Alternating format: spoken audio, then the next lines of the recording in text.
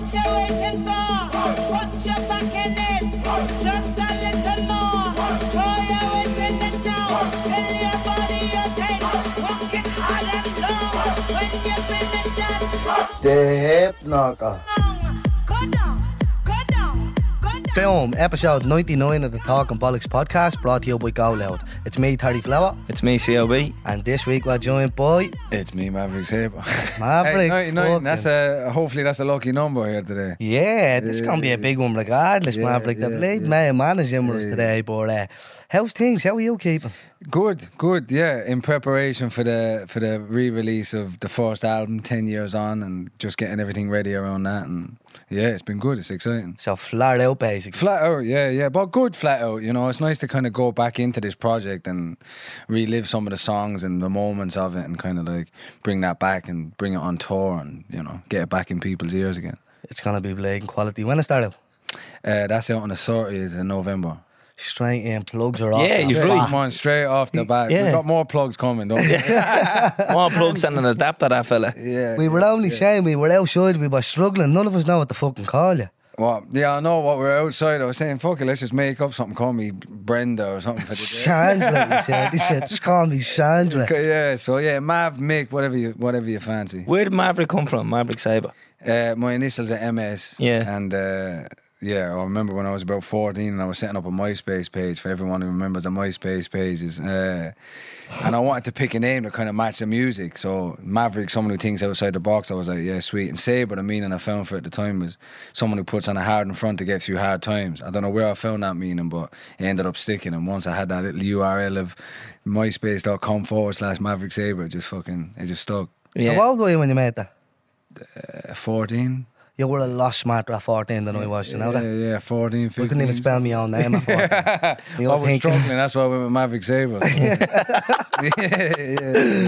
It's a blatant deadly name. I was on the way in here and I was like, I wish my name was fucking Maverick, you know that? Now, I always used to get shit like, so your parents French? I was like, French, were they Star Wars fans? Were they Top Gun fans is the biggest thing. Yeah. Everyone thinks my mum and dad were just crazy fucking Tom Cruise Top Gun fans. I'm like, all right, if that's what you want to think, we'll just go with that anyway, fuck it. Yeah, it's a quality name though, it is. It's little. So I'm just going to call you Mav. Mav's grand, Yeah. because we'll stick with Mav, yeah. Yeah, Mav works. I'll call you Sandra, yeah? Yeah. Yeah. Right, boom, what have we got? We have singles, did we? Did we? we have a fucking singer? That's the I question. haven't done singles in weeks. I know, we're struggling with. Do you know what, Maverick? I asked a good question there. Who did I ask this question? Neil Delamere. So I asked a good question, yeah? And I'd like to get your answer on it. Yeah, go on. So if you could go back to any moment in time, in the history of the earth, where would you go back to? I'm a bit of an old school hippie, so bring me back to Woodstock. Was that 1969? 69, yeah? Yeah. What's that? Woodstock Festival. Yeah, it's just like the Yeah. Summer of Love. Summer of Love, Jimi Hendrix. Yeah. You know what I mean? That go back there, would that you? festival. Go back, experience chest hair out, bloody LSD, Yeah, long hair. psychedelic Yeah. music. You know what I mean? I'd like to experience that because it felt like that little, what was it called, like the Summer of Love or Yeah. whatever it was, and that just felt free, and people were kind of like, you know, there was politics in music, there was psychedelic shit in music, it was like people coming together, it was a free festival. That kind of feel, that era I would like to experience. How many people was at that? I think it was 500,000 people or something like that. Man, did you ever see the pictures of it, Terry? No. Ah, Nah, it was mental. it was... That sounds lethal. That was- sounded to And me it was already. all on one. I'm pretty sure it was all on one stage. Yeah, it was, yeah. It was all It on wasn't one a concert, it was just played. It's like a city full of It people was just just a city chilling full out, of yeah. people coming, and you had like, I think who opened the stage was Richie Haven. Opened it, and it just like went from that to like, you know, Canned Heat, and you know, all the different acts that kind of came on throughout the night, and it was Yeah. like, yeah. Did you see the documentary about... Woodstock 99? Yeah. Fucking hell, yeah. yeah, that was like Electric Picnic this year. How was it? What? With the rain, I'm telling you. Yeah, well, when they and what were they expecting though? I feel like right from the get go, you could see that was going to be a slight Yeah. bit of a disaster. Like, you know, Oh, did you not watch it? It was on Netflix. No. Oh, mate. Nah, it's an interesting watch. It's a bit like another take on what was that other one with Firefest. Firefest. Yeah. It was It's like just- a 99 version of that kind Yeah. of.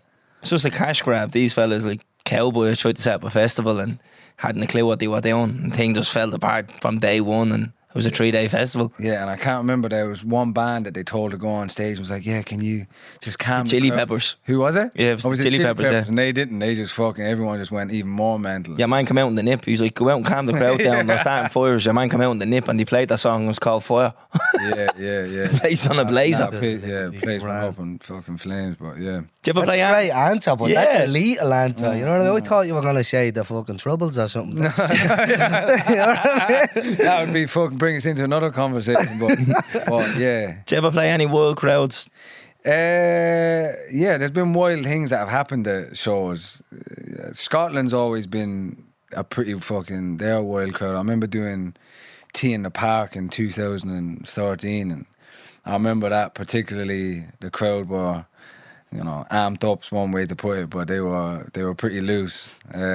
Scottish crowds, for me anyway, from my experience, have always been the maddest crowds. Like, but yeah, you see mad shit at gigs from scraps. I used to have this point in my set, and I never knew why, but it was during like the end of 2012, start of 2013, when we were touring Lonely and the Brave for the first time properly. It was like between the 4th and 5th tune, and it's like a 6/8 ballad, a song called I Can Never Be, like a love song, right? Between that and a song called Cold Game, which is still kind of chilled out, but every time there was that little gap in the set, there'd be a scrap. There'd be hands down, whether we in Swansea or London or shit like that. So I never liked scraps at my gigs. It's like, one, it distracts from the fucking show, and then two, it's like, that's not the environment I want my music to give off. It's like, nah lads, if you're gonna scrap, just leave it outside. This is supposed to be a little space where we're all singing together here. And I had to break up a couple of fights, and my tour manager hated it, but every now and then, if someone was ultra leery, getting someone kicked out of a venue full of a couple of thousand people is difficult. You've got to have security come through the crowd. They're being leery. Next minute, the show stopped for 10 minutes. So I'd normally bring people on stage, tell them to calm down, and sit them to the corner. So Come into the ball corner. So sometimes you'd have, like, one of my shows, you'd have a fella sitting in the corner after 3 songs, like he's on the fucking naughty step, like just swaying his head in the corner. My tour manager would be looking just to make sure that he's not. But yeah, so they were normally the wildest shit that happened at my gig. So if you want the VIP experience at your gig, just start swinging haymakers. Just start swinging aimlessly, you might get dragged on stage. You get put on a naughty step, you might not be able to dance that much, but you can fucking, you get sideline views, fucking hell. Yeah, but our gigs are nuts as well. Our gigs. Yeah, we do gigs as well, Maverick, yeah. No, Sound a bit more rock and roll. I want you to come to one of yours and get a slaps and get put on a naughty. No, Someone to throw a few slaps back, I wouldn't do that. our crowds are fucking nuts as well. But surprisingly, there's never a fight. But they're up on fucking tables down Hilver. There's all sorts going on as well. But how does it feel from the transition from this to live shows? Because I know how it feels like as a musician from when you make shit and you've got people in the room like this and you play it and there's 10 people in the room and it's exciting, and then next minute you bring it out and people know the song and there's the energy. What's it feel like for you going? But that's what do you know what I've said this to Calvin a few times. It's a little bit different, I'd imagine, than like comedians and singers and stuff like that, because they're going out and they're doing what they know. It's almost like a set. Yeah, like they've their song. The singers have their song. You've rehearsed it. You've crafted it. There's a certain bit of looseness, but it is pretty. It's going this way, and you perfected the craft. You know what to go. Like you're going on. You're gonna like, oh, can we try this one again? I didn't get that right, and then you're gonna go and play that like 3 hours later. Whereas I'm going out and like, right, Terence, tell that story about the time you had tonsillitis. Yeah, or that's what, walking out and then like it's like a lot of the Wednesday gig was about how mad the Sunday gig was.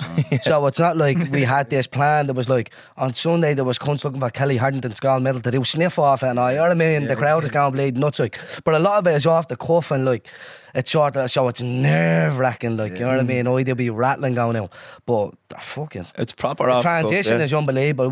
We sort of say, like, especially because we only did our first live show in March. So in March it was almost like we were just fucking launched into it. It was like we announced we were doing a live show and we were like, oh, this is great, and we're all in good form, and we're like, oh, we should talk about this or the blah blah blah, and then before you know, you're behind the curtain and you have 30 seconds and you're walking on stage and you're like, what the fuck do we do? Do you know what I mean? And it's sink or swim. You know that type But of that's way. it. But then I think there's something to be learned off that, because there's only certain things that come out of us. Because in essence, you're performing as well, right? Yeah. And you're vibing off the crowd's energy to a certain degree. You're reading the crowd. Like if a subject doesn't go down well or doesn't get any response, I can imagine you're ready. You've got stuff in the background. So that's what we do. We always just have like one or two stories sitting there, and it's like if we come to a standstill, just turn to that. Yeah, do you know what I mean? yeah. But they just never seem to even go to a standstill. Yeah. You know, like the crowd doesn't care. I was saying this already, Maverick. I was talking about this before these two shows.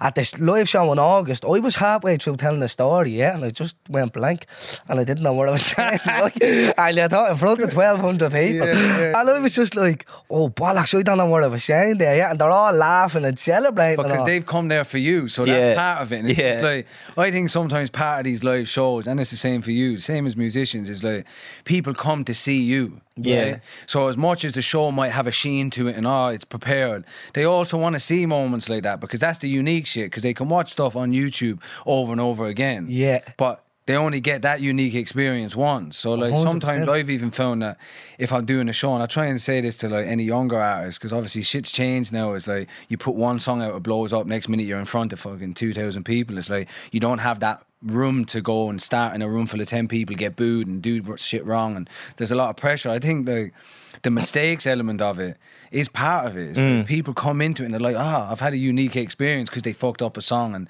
they interacted with me a bit more, or whatever it may be. I feel like, that's it. That's the beauty of live shows. Yeah. And then that must make you feel even more comfortable coming back into this space, because this space is a breeze then. Yeah. Not fucking 1,200 people. Maverick. looking at you. It's weird when you Exactly, say yeah. that though, because I'm like, there's more pressure on us now because we're just mad. entertaining you, if that makes sense. Because I'm like, we have to be in because he's going to be waiting on us, and we have to do this because he has places to be. Okay. Yeah, if that makes sense. Yeah, Whereas yeah. when you're on stage on the live show, it's like you're on your time. Yeah, You know what I mean? okay, You're going to be on that fair. stage no matter what. Yeah. Whereas I'm like, shit, we have to get in here. There's someone waiting. There's one person waiting on you. Yeah, which is, yeah. I know that sounds weird. I think I'm at the butchering that because there's a room full of 1,200 Yeah, there's people waiting there. 1,200 people. Why do we Yeah. think there's 1,200 cunts waiting there? We better be on stage at 8 o'clock, Yeah. and we better be ready But to with go. your way of thinking, it's like, but there's It's more personal, there's Yeah. more isn't it? Yeah. Maybe that adds a little bit more of intensity or something. Yeah, because the way I look at it is, you don't have to be here. Yeah, You know what I mean? Like, it's yeah, not as if we get, here's 500 quid, come on in. Like, you just literally come in off your own I accord. thought I was coming in for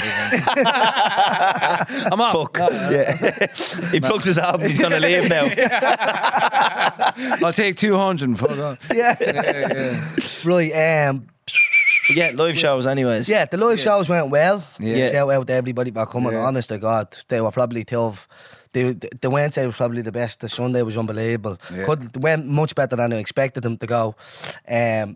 So yeah, that's all I have to say. I don't really know what to say. You know what I mean? You know when you're sitting back after, like even our producer rang me today and he was like how are you feeling now? And I'm like, I don't think I can't even put it into words. Like, you know what I mean? Because usually I just come down off them and I'm like, they're done now. When's the next one? But I know what done with live shows till next year sometime now. So I'm just like I'm still on a high. Like I'm still riding the wave. Like And have you got a different buzz off that? Because I know what it's like for us when we come off tour. Yeah. And you've been performing in front of people. There's a buzz when you perform in front of that many people, right? And you get them reactions, laughing or whatever the interaction is. Do you find that, like, from coming from this to shows, now after the shows, there's an extra buzz because you're like, oh, fucking hell, I've just taken that vibe off the energy of the crowd for however long. So the dump of like the emotion and everything. We call it like tour blues. Like, Yeah. come home, you've just been different cities. Next minute you're sat in your living room and, you know, you're only screaming at yourself in the mirror. Yeah. No, yeah, I know what you're saying, but I have that sense of like, it's like when we've done 5 live shows this year, but it feels like when we're done, when we announce the next one a fucking week later, and it's like I'm going to bed that night thinking, we've a live show in 8 weeks or blah blah blah. So now it's like I actually have that bit of time to not be worrying about a live show now, and I'm content with it. Yeah. And I'm happy with the last 2. We signed off the year on a very high note. Yeah. We know that however 2,400 people over the 2 shows, we know that they want to come back. Yeah, you know what I right, mean? right. Everybody left happy, so I'm just content with it all now. Yeah. I actually had this deep conversation with someone the other day because he messaged me about it, and you're like, what's the the high like, and then do you like crash because the dump and everything? And I was like, you know what, I think because the very first live show we done, right, for some reason out of everybody that was involved, I was like, this is how this show was going to go, and it went that way. And I know that might sound arrogant to some people, but in my head I just knew the format we were going with, the guests we had lined up, I knew what we were capable of doing. And then after he was like, that was deadly, wasn't it? I was like, but I knew I was going to do it. I knew it was going to be like that. So now I'm thinking, am I kind of numb to getting them highs because the first one went so well, but I knew it was going to go that well, that I'm just used to it now. You know, like maybe that's weird. You've gone into like a bit of work mode in it. That you understand what needs to be delivered of a gig, and you know what can come out of it. And you just, I suppose it's like back to musicians. I suppose it's like us ultra preparing our shows and knowing, all right, even if this has a little flagging moment, this tune's going to get people going, and this is, so you come off going, all right, yeah. Even though the crowds may vary, you have a little set moments in it that you're like, all right, I'm pretty secure of this. You know? Yeah, so that sort of the fellow I was having the conversation with, I said, I might come across a bit arrogant. And he goes, well, no, I think you sound confident because you're prepared. Yeah. And I was like, well, I suppose we are prepared because we've done fucking 5 of the live shows. We're on 99 podcasts. I think it's fair to say we know what we're doing. Yeah. So maybe this is the preparation. So now all you have to do is just transition this from here to a stage. Right. So what's the difference, you know? And it's not arrogance as well. I think it's like, it's arrogance if you need to fucking tell every person you met about how, you know what I mean? But confidence it's like that barrier, that kind of thin line between, oh yeah, that's a bit arrogant. But confidence, it's like a fighter going, I'm going to knock him out in a second. Yeah. And you go and knock him out in a second. It's like, that's what we should be doing going into live shows or fights or podcasts or live podcasts or whatever it is. We should have that confidence because we have to get up on stage and perform or something.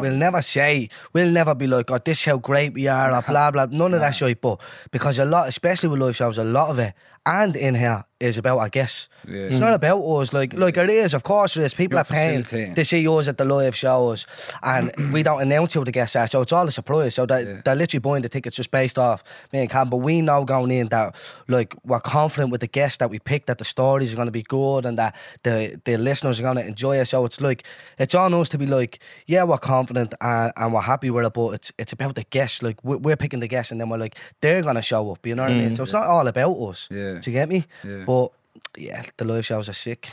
Nah, that's exciting.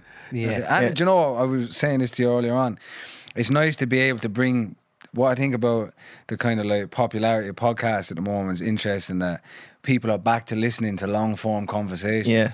It's like, as much as everyone complains about the young generation only listen to songs that are a minute and a half and quick TikTok generation, it's like people still do want to listen to long form conversations and debates, or just, you know, bringing people into your living room and your space of, like, you know, kind of general conversation. I just think that's beautiful for young kids to be getting back into that. Not even just young kids, but just people in general back to listening to full form conversations. You know, yeah, because it's a wide range of people as well. It's like, it's diverse. Yeah, in terms of even ages and stuff like that. But we have got a lot of young kids listening. The thing is, there's young kids listening and they're just looking at us as just two normal young fellas, do you get me? And we're just sitting down having a conversation. And I think that's why, like, it's doing well for us, you know what I mean? Because the kids are just listening going, oh, we know a fella like them too, and you know what I mean? And it's just normal conversation. It's not all political, it's not all this, not all that. It just goes wherever the conversation goes, and that's it. And people seem to enjoy it. Well, that's once you've got people that can relate to you, I feel like that's the most inspirational things, isn't it? Once they can see themselves in that, then like it opens up everything for everyone. Big time, yeah. Have you got anything else to talk about? I want to touch on what happened on Wednesday night. I told Terence already, so I was going to talk about this. So Maverick, we done a live show in August, right? Yeah. And in our live shows we wear suits. Shout out to Dipneys who sorted us out with the suits, right? Nice fitted suits, yeah. Yeah. So after the show, me and my two mates, we don't drink, so I was driving, and we were going back to a house party, and we got stopped by the police. Now, it was in a nice area, so we got stopped by the police, and I'm driving, and I look for my license in the back. Long story short, they were like, what's the story with you wearing a suit and all? Like, what's going on here? And then I had to explain where I was. I had to do a live show, blah, blah, blah, do a podcast, this, that, and the other, and I was like, right, wherever. So I'm driving home on Wednesday, myself, the missus, and one of my mates going back to me gaff. Still in the suit? Still in the suit, yeah, this from Wednesday night. And we're talking about how the show went, yeah. Blue lights come on in the mirror. And I was like, what the fuck is going on here? And I was like, we're getting stopped. Police pull up beside me and goes, pull in there.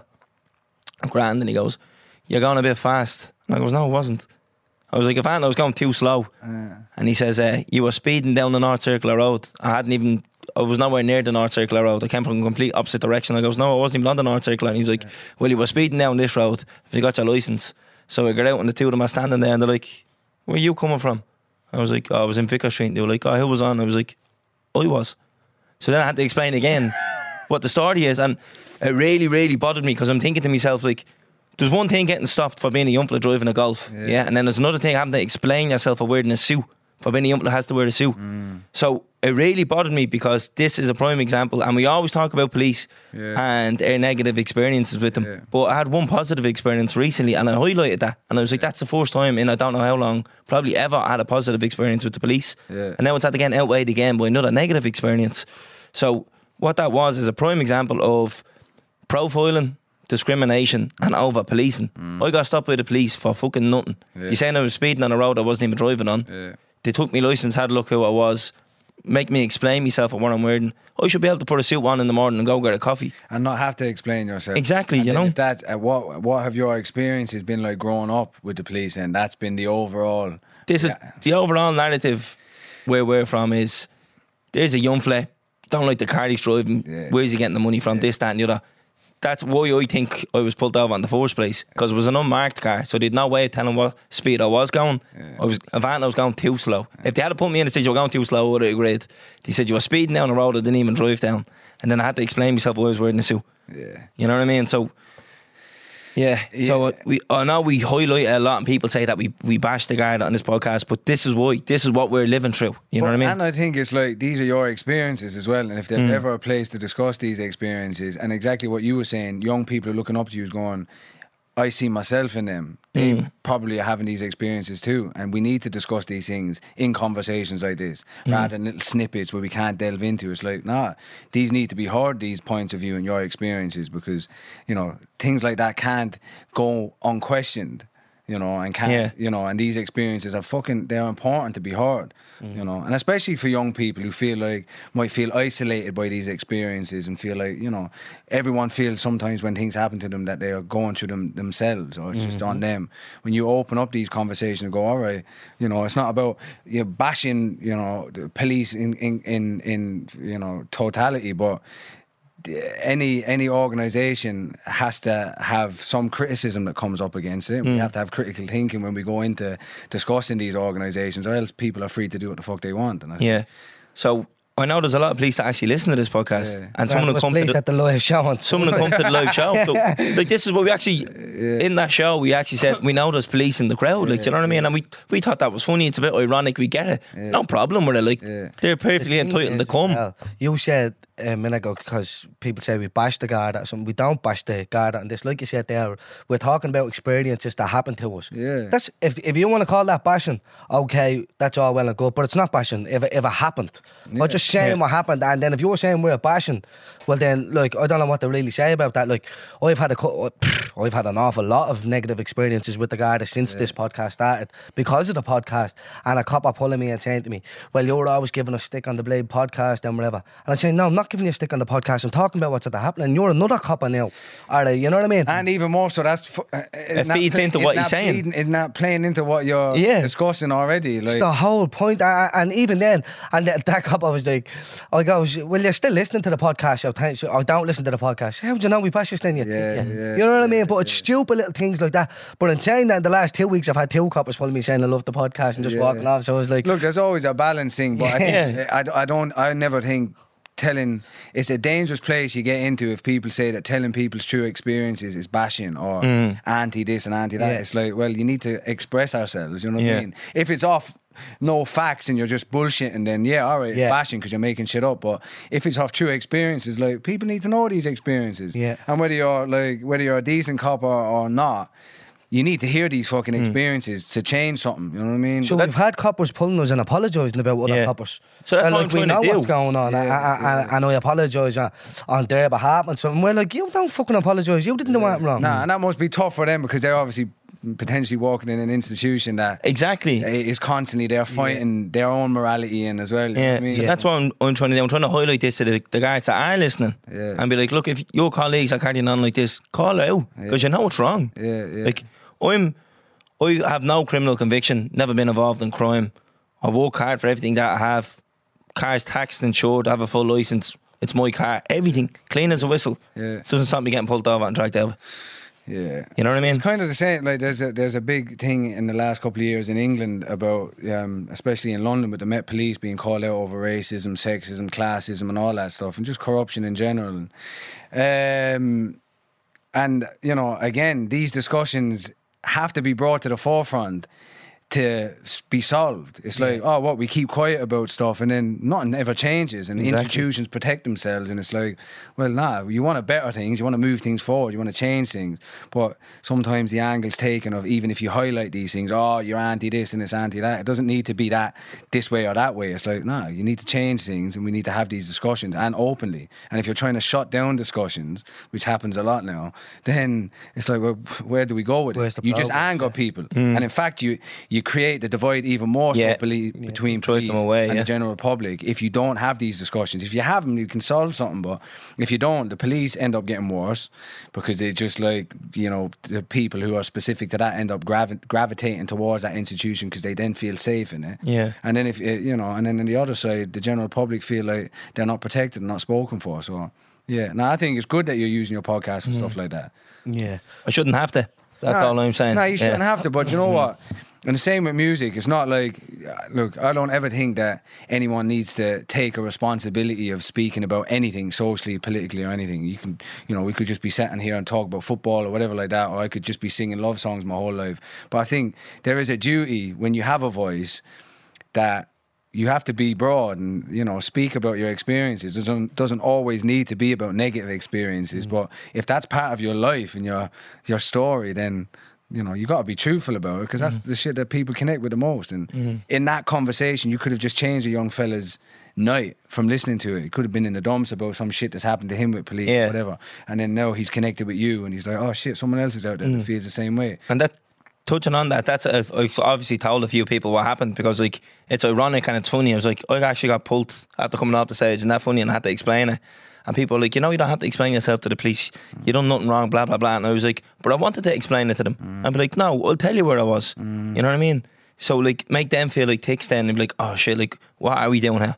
Like, what are we getting out of this? What have you done your whole career for to get up to this point, to be stopping a fella and questioning about his suit and questioning what he's done, and he's telling you and he's being honest, and you know you've pulled him over for nothing. It's like, what's that reflection? If Exactly, you're a cop, you know? you're thinking that yourself. It's like, yeah, hopefully change comes through that shit, because you know, the divide between that and then the state and the general public is, you know, if we want solutions, discussions need to be had. That's it. And that's it. And it's a gap we're trying to bridge. Yeah. If you know what I mean? That's like, good though. That's what we should be using these platforms for. And it doesn't need to be heavy 24/7. No. Like you're saying, there doesn't need to be politics and, you know, because that's not us. We're not heavy 24/7. So, but you need to have an element of it, because that's your true experiences. And even, you know, it's mad the irony of it happening after your show, even more so, where he's in a suit. It's like, fucking hell, sounds like a bloody sketch. You know what I mean? Doesn't it? See, the thing is, actually, I put a tweet up about it, and someone called me a liar under the tweet. I was like, all right, why would I lie about it? I didn't respond, but I was like, Timmy Self was like, why would I lie about this? Like, why would you, like, what do you think that's cool? Yeah.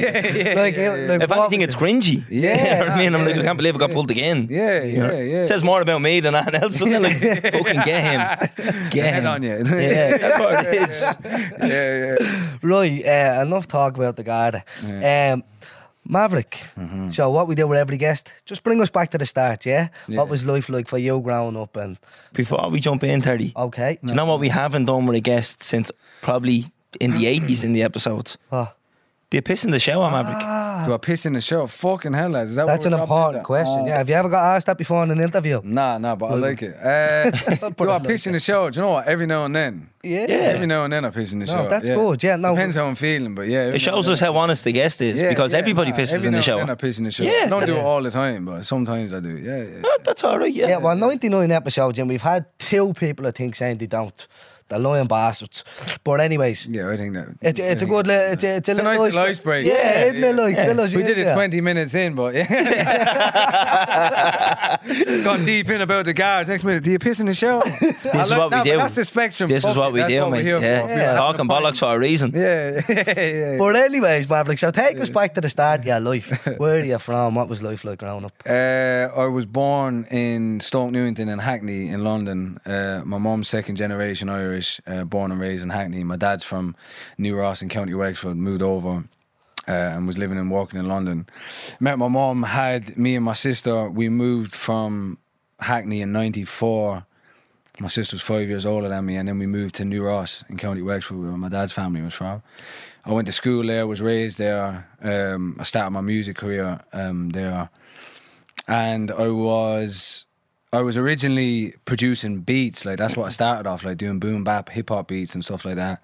Then I was singing over them and rapping. I was mainly rapping at the time, and I was only singing because there was no one else around me to sing. And my dad is a musician, so I was always brought up on like blues and bits of country and trad music and stuff. So I was always singing, playing the guitar anyway. And then stuff started to kind of kickstart from there.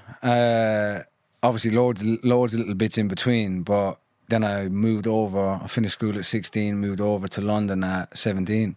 Ended up having to come back. I came back for my 18th birthday, got stuck here for a bit, and then came back at 19, and I've been in London ever since. So come here, what was it like moving from Hackney over here as an English young lad over here then in school and stuff like that? Was that? Yeah, it was a weird one because obviously you're brought up in an Irish family. Mm-hmm. And Irish families in London are Irish families, Yeah. you know what I mean? So coming over and being like a little mix of the both was an experience, you know what I mean? And I think like the experience of that forced me as years went on to find my identity more, because I was so attached to London, and we used to come back to London for summers, and all my musical influences were coming from London, and you know what I mean? I had cousins, or my sister was always tuned into like garage or early grime, so my musical influences were a mixture between like what was going on in London and then what I was listening to here. So really I was brought up more so on like, you know, garage and Soul Solid Crew, Miss Yeah. Dynamite and Skinny Man and Kalashnikov and all that. But then I was brought up on my dad's blues, and I was hearing like Jambalaya, Scottish Palmadeo, and I had that like that little duality. And then yeah, it was just more. I would say it was more so about like me finding my own identity through that. And like, what did that mean for me? How did I sound? I came over with a bit of an English accent. My mum still has a very strong English accent, and you know, going into school with a half Ross, half English accent, and like finding my way through that. And so yeah, it was a beautiful thing. I think at the time, as a young fella, I found it hard to find my identity of what, you know, because I was so connected to London, but then I was so connected to New Ross, and I was brought up there. And yeah, there's loads of different things. It was like, we'll go into it, we're on a podcast. Yeah, but, let's go. But yeah, finding the duality of like London Irish. That's as I grew up, I realised that's the duality of where I am. I'm a Londoner, but I'm Irish, right? And I remember, you know, you get the same old shit and growing up, and That's what I was going to say. Did you get grief for having a London accent? yeah, in definitely. Wexford, Yeah. I had a teacher that used to call me Leighton Orient. Yeah. Fuck's sake. Yeah. When I was in secondary school, but I didn't give a fuck about that. Like, Yeah. I didn't really mind. And I remember the change. There was like, because I used to even put on like an English accent really hard when I used to spit. I wanted to sound like Dizzy Rascal when I was younger, and I was still finding it. So while other people were doing American accents, I was trying to, because I was listening to Dizzy Rascal hard, like, so I would put on like, so that, and that was my vibe, yeah. And I remember a fella called Dean Scurry from Ballymun, who was working with Urban Intelligence at the time and was doing a youth centre, reached out to me on MySpace. He got me my first ever gig. We know Dan. We know Dan well, yeah. Dean, yeah. So he got me my first ever gig when I was 14, 15 in Waterford. And he reached out to me. He was like, yeah, you sound very London, but then spoke to me on the phone. He was like, he said something to me like, and I remember this was one of the conversations that started to change my perspective. He was like, but you sound a bit like a culture, but you don't sound like that on the record. And that took a couple of years to hit in, because I was still like, nah, but I'm a Londoner, I can sound like this. But I wasn't. I was from Ross, you know. Yeah. But obviously, as a young fella and spitting, I wasn't hearing, you know, there was a couple of Irish accents I was hearing, but because they felt stronger than mine, I kind of always dipped back into the English accent a bit, like finding myself, right? And I remember he said that to me, and I was like, I remember being outside of a little pub out in some like country lane, and him saying that to me on the phone. I was like, fucking hell, I don't know how to take this. No one's ever said that to me before, right? So that was a little transition point. Then when I moved back to London at 17, I remember I was in East London, I was in a pub. And, you know, I'd never been called a Paddy or anything. I've always been called like the English kid, or, you know, Leighton Orient, or, you know what I mean, whatever it was. And I remember being in a pub, and I went up and ordered a pint, and the fella beside me went like, "You're not fucking Paddy, are you, mate? Where are you from then?" And I was like, that was the first time anyone had called me a Paddy. And he said it slightly aggressively, yeah. I could see the undertone of it, yeah. And that was another changing point. I was like, fucking hell, who the fuck am I then? Yeah, so you're feeling outcasted where you should be feeling at home in both places. To a certain degree, yeah. Obviously, there's still love. It wasn't like, some sob story. Some experience. But there was just the experience of the duality of like, I feel like maybe, identity is a big thing for anyone growing up, yeah? Some people have a more concrete experience of their identity, and some people have a little mixed experience, right? Of like, which world do they sit in? Or how do they sit in both? And that was a turning point for me of like, fucking hell, all right. No, I can't let anyone else tell me who I am and my experience is. You have to decide. I've got to find that shit myself. And then that got me, I was always into history and stuff. So from that, literally that conversation in that pub, that ended up turning my head a bit, and that kind of ended up finding like, what is my space of my identity? And it was London Irish, and like, that got me back into the history of everything and just kind of informed me about who I was. I started to inform myself about who really I was, you know what I mean? Yeah. And how did you go on to school academically? How did I go to Yeah, school? were you good? Do you know what? I never liked school, to be honest with you, because I was always into music. So I was producing beats at 14, so I was going into school, being up for 4 or 5 o'clock in the morning, making beats, and then having to go to school in the morning. And What age are we talking now with the beats and stuff? I started at about 13. Yeah, That's yeah. young. 13, 14, I was making it on like Fruity Loops and Magic's Music Maker. Little like small programs. So I always had that thing. And then I started gigging Dean got me my first gig when I was just 15. So I was still in school. So I was gigging while I was in school. So Friday night I'd come off, either my dad would drop me up or I'd get the bus up. And then we used to do a place called, what was the name of it? It was, was it The Cellar? Do you remember The Cellar by Bossaris? There was a small venue back there. At the back of Connolly Station? Yeah, was it? Oh, no. No, at the back of Bossaris, there was a little venue there. They used to do Irish hip hop nights, like Terrorist, Redzor, Jambo. They did nights. As you're going back. Yeah. Yeah. And we used to go up, and they were kind of, that's where I kind of learned to perform. I was doing little sets up there, and I'd do it every couple of weeks or whatever. And what are you rapping here? Or are you singing? I was rapping, yeah. I was rapping and a bit of singing, but mainly rapping. I was only singing because no one else was singing around me, so I used to sing my own choruses. But I was producing the beats and then rapping and coming up, and like I'd have my CD in the car and a little Walkman or whatever, and I'd be learning my shit and then go up performing and get either the last bus home or get a lift bag. So I was in school while all that was going on, and then there was a group called Rap Ireland at the time, which was a group of DJs of like Frankie J's, DJ Ahmed, Moke, and they were getting all the main support slots at the time. So any like US or UK rappers that were coming over, they were getting the block support slots as DJs. And what they used to do is they would bring on a couple of people and give like 5 minutes or 10 minutes. And so I was like still in school, 15, 16, and I was getting like, we supported G-Unit, Lloyd Banks, The Game, Plan B, and then I was going back into school the next day. So I never liked school anyway. Yeah. So while I've got that going on one side, I'm coming back into school and it's seeming even more pointless to me. There were certain subjects I like English, obviously, because I'm a writer, so it was like English I enjoyed, and history I always enjoyed. But yeah, apart from that, and they were the ones I did best in, apart from that, I never really, nothing else really stuck with me. So most guests that we have on say that to us when they're starting their careers early, well, as early as you did.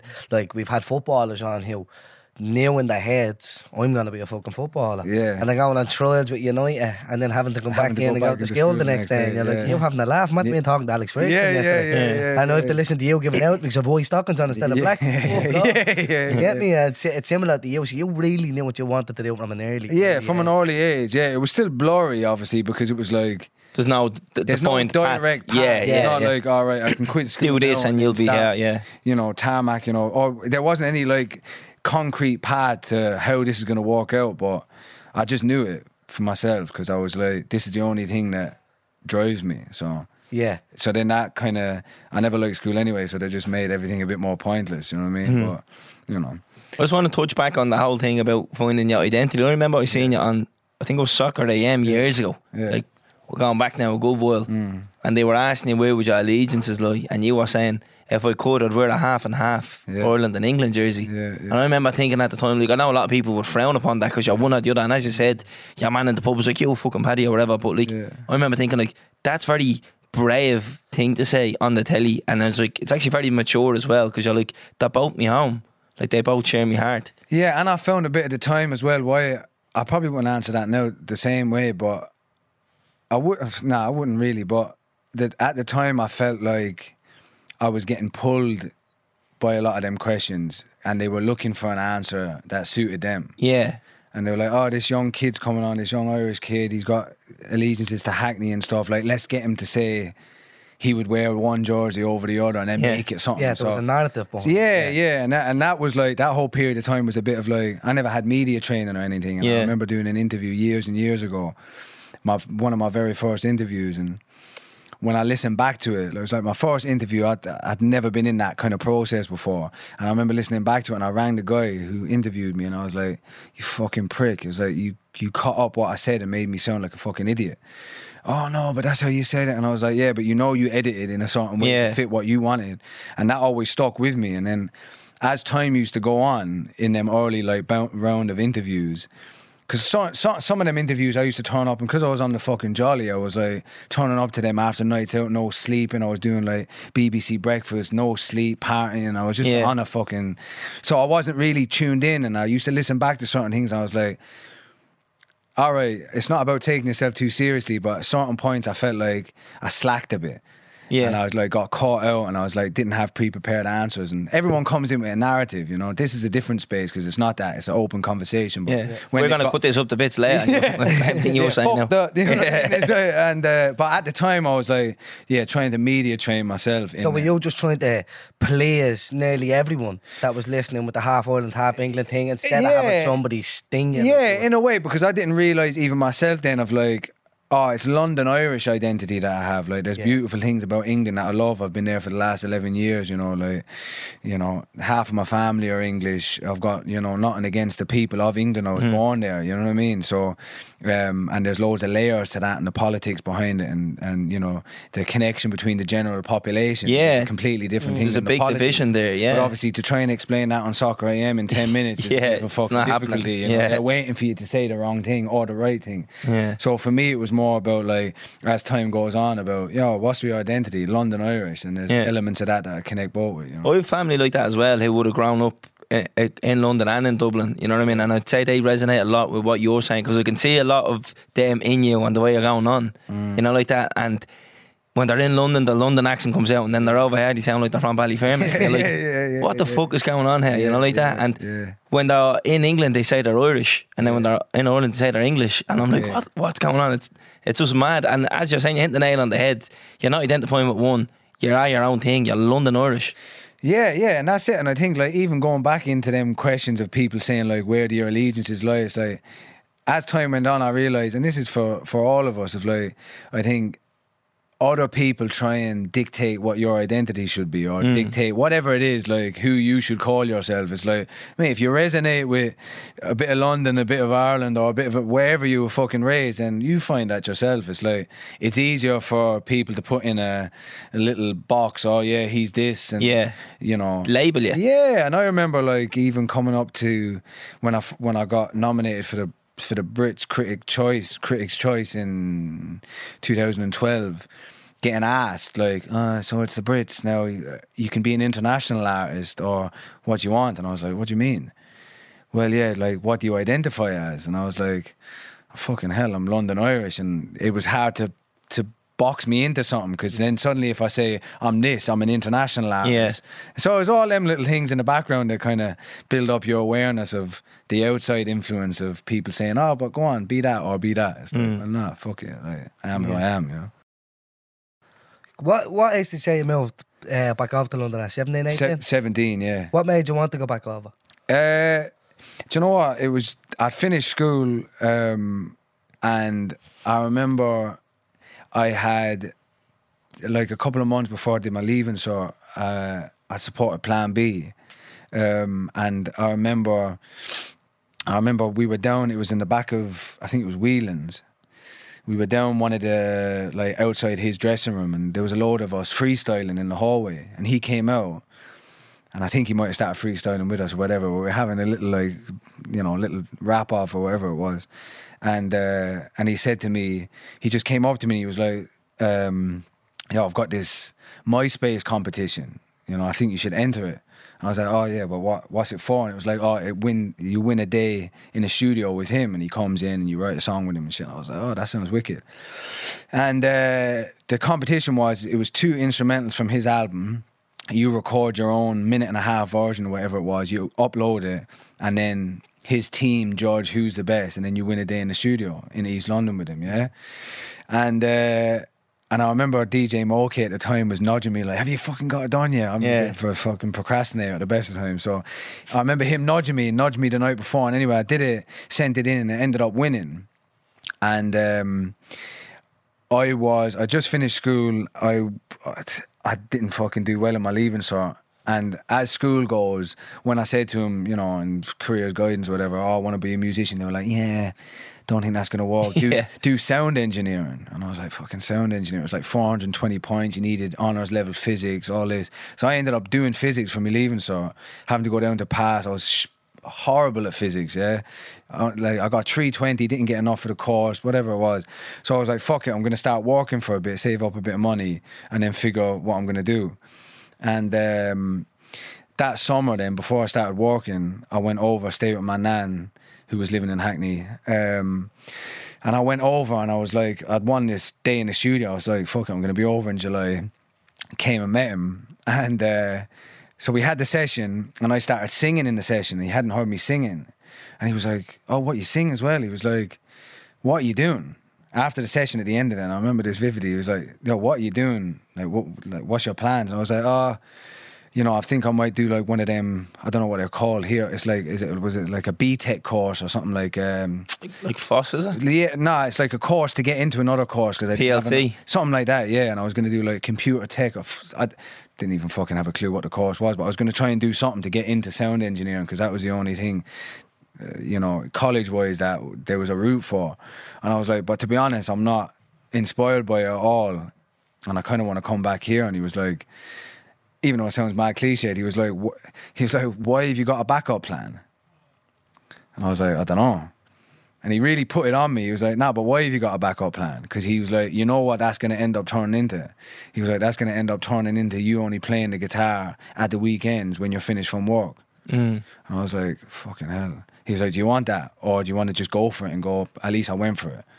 So plan B, ask him why you have a plan B. Yeah. Basically. Plan B saying stick to the plan A. Yeah, right. Yeah. And that conversation, because he's a straight talker, it was like, I came home that night to my nan's and I was like, fucking hell yeah, fuck this. What am I doing? Why have I got a backup at all? Like, so anyway, I went home. I was like, right, I'm going to work for a couple of months, save up some money. My aunt had a spare room going in West London. And I saved up enough money. As soon as I had enough money, a couple of months later, I just packed my bags one day and just booked the boat and came over. And that was the changing point. And plan B was like, he was like, look, if you do make the move, I've got a room for you. I've got a studio for you. You can be around my friends. We'll introduce you to London properly. And he stuck to his word. And I stayed with my aunt for a bit. I lived with him for a bit. He was recording Strickland Banks at the time. And he was working on Ill Manners, the movie. And he just basically brought me into his group of friends and, you know, his family and, you know, kind of like introduced me to London. So yeah, moved back at 17 and that was my experience. He gave me studio late at night when he'd finished it. So I used to go into the studio around 10, 11 at night and work till 4 or 5 in the morning. Free studio space in West London. Sometimes I would sleep on, you know, his couch or a spare room or whatever. And then loads of his close friends ended up becoming my close friends. One of them ended up being a guy whose mum was from Wexford and he'd been brought back and forth, the opposite of what I had, but we'd never met. We had mutual friends but never met. He ended up being brought up in East London, musician, played guitar for him. We're like best friends now. We make music together and for the last, 10 years. And it just ended up blossoming into something beautiful. And then that's kind of where everything kickstarted. You obviously saw real talent in you though, Maverick. And for him to give you that opportunity, Although, like, for a long time, it would have been a struggle for you. Like, you would have been staying in your nan's house or whatever. Like, they still gave you a real opportunity there. So we've seen something in you, no matter how long ago it was. And it's so early in your career. You know what I mean? So he didn't have to do that. Nah. And sometimes you just need that helping hand off somebody, just to kickstart you, and then you can run on it and proper go for it. You know what I mean? Yeah, and sometimes you just need that. It's like, as much as we have self-belief in ourselves, and that should be the grounding of what we need to, you know, we shouldn't necessarily need any outside validation, but at that point of any of our fucking lives, even if it's not creative or whatever it is, for someone to go, lad, I see the direction here. Here's a little helping hand. You didn't need to do anything. You benefited nothing off it.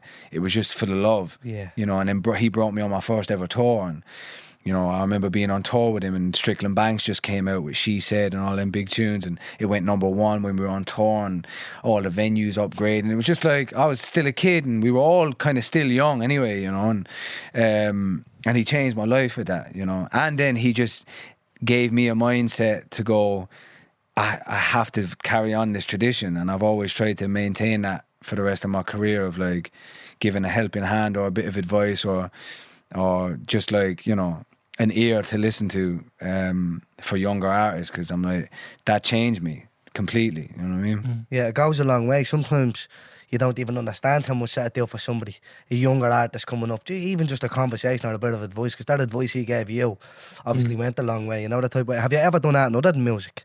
For me? Yeah, you personally. Nah, only before I started making money off music. So I was working in a restaurant and worked in a petrol station for a while, but that was it. So we saw the right fuck. And imagine, Yeah. but imagine the weight, Go for it. the weight that advice would have had for him, because it came from Plan B. Yeah. Ah, bro, Do you know what I mean? Yeah, It didn't come from just anybody. Nah. Yeah. And I was like, you don't need to do this. And I look up to you as well. That's what I it's mean, like, yeah. And you're willing to do that. It was like, yeah, anyone that was willing at that stage, you don't even fucking know me. You've met me once. And in that one meeting, you've said, you know, at that time, he offered me, you know, a room in his mum's house. Oh, you've just met me one day and you've heard me spitting half a verse in Dublin. You don't fucking know. I could be anyone. I could be mental. I could burn down the gaff. You know what I mean? But yeah, lucky I didn't. But I just found that, like, that perspective he had and gave me, I was like, yeah, that I took that and I still carry that with me now. You know. What was the first single that you brought out? The first single that I brought out was what would it have been? It would have been Sometimes. A song called Sometimes, which actually, going back into the identity, was all about my identity and kind of finding myself. Where you're from and stuff. Yeah. And that was the first one. We did that independently when I was 19. I had my first manager at the time, and we released that. Yeah, we released that independently to just like a distribution company, and then that was what kickstarted everything. Because if you remember, like Channel U back in the day on Sky, that we pushed that to Sky, and it was that texting shit. So and then that just started kind of like building up heat, and then I was on the road with Plan B at the time, and then that was kind of like all working and building up at the same time. And then it wasn't long after the Plan B tour that I started to get offers from labels coming. Yeah. So when did you decide to knock the rapping on the head and say, I'll go into the singing? Yeah, because there was a big change there, wasn't it? It was all hip hop when you were younger. Yeah. But then you're just like into kind of what you'd say soul singing then, basically. Yeah, do you know what? It was a progression for me, really. It was like, it kind of started back here, where I could always play guitar. And I just remember doing a gig once, and because I used to just bring my instrumentals up on a CD, give it to whoever was front of house, and you tell them track 1, track 2, or whatever like that. And I remember being at one gig and going, you know, I'm sitting down writing these lyrics. Some are heartfelt, some are not, some are just like all over the place. And just remember, like, certain people are only here listening to the beats, and like, are you hearing what I'm saying? And I was like, fucking hell, how do I slow this down a bit? And just because I enjoyed the stories that I was telling, that was what, you know, Illmatic and fucking, you know, Blueprint and all that shit, that was what was inspiring me, and Kalashnikov and the Sagas and Council State of Mind, Skinny Man, all like deep storytellers were what was inspiring me at the time. So I was like, how do I slow this down and get it into people's ears a bit more so you get pulled in by the stories? And I was like, fuck it, let me just start doing gigs of the same songs but just over a couple of chords. And then that just started to resonate more with people, and people came away, and I was noticing that people were hearing the stories more rather than just going, yeah, that was a banging tune.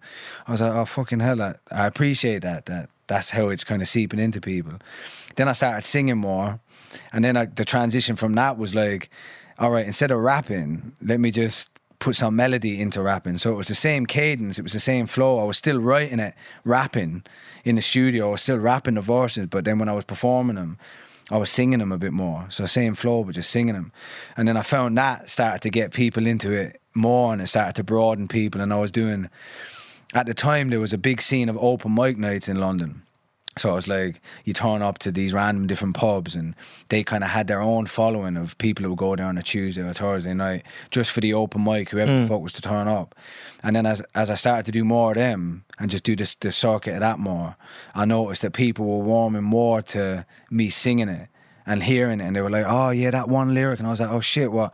I wrote this as a rapper, but you're hearing it with just a bit of melody, and kind of like I'm getting through my raps in a secretive way through your ears as a singing, sped up singing verse or whatever. And then that just naturally progressed into me singing, kind of like ballads and soul tunes and stuff like that. But even on the first album, I never taught myself as a singer. I never really liked my voice or anything like that. On the first album? Yeah.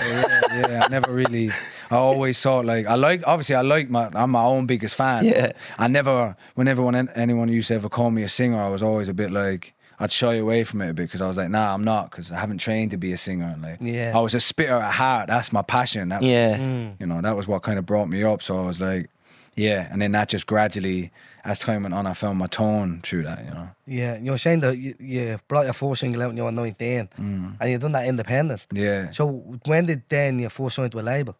So I first signed to a label when I was 20. I think I was just 20. Surely it wasn't long after. No, it wasn't long after, yeah, because we were on the road with Plan B. That was all building up. And I was doing the circuit in London at the time, so like the open mic nights, and then there was a couple of industry nights, like I Love Live and shit like that. And so there's no money in all that, isn't there? There's no money in that. Like the first bit of money I made from that was, we did this night called I Love Live, and I remember doing, I did the song Sometimes, and I did it stripped back, and the crowd went mad. And I remember outside, like, there was loads of like artists that I fucking loved in there. There was like Wretch 32, Kano, Chip. And I remember outside, the first bit of money I ever made was Chip, who ended up, having a relationship and working, we made like loads of different types of music as the years went on, but I'd never met him at this point. He came up to me outside an I Love Live open mic gig. I was like, yeah, that song Sometimes, da-da-da. He was like, how many CDs have you got? And I used to carry CDs in a backpack. I was like, I've got 10 and they're 10 each. And he just gave me a wad of money. He might have given me like 160 quid. He was just like, yo, take that and let me take all the CDs. And that was my first bit of money. And I was like, hey, all right. So this is how this can move forward. But yeah, that's some compliment as well to get from someone like him as well, to go up and say, give me them. Yeah. And at the time, again, it was all these little interactions that meant a hell of a lot to me. You know what I mean? Because it was like pure love. It wasn't like, the industry can be a sharky place, as everyone knows. Yeah. To be introduced to it with interactions like that and love and just different ways, I took a lot from them, and I learned a lot from them interactions. You know what I mean? Yeah. Who was the first label that signed you?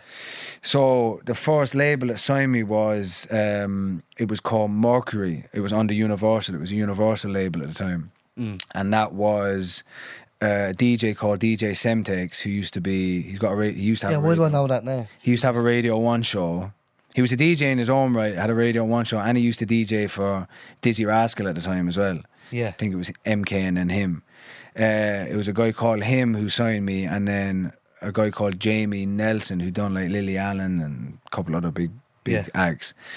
And yeah, we'd had Sometimes out, and that was kind of doing the rounds, and we might have had I put out a little EP independent that ended up having a couple of tunes that went on the first record.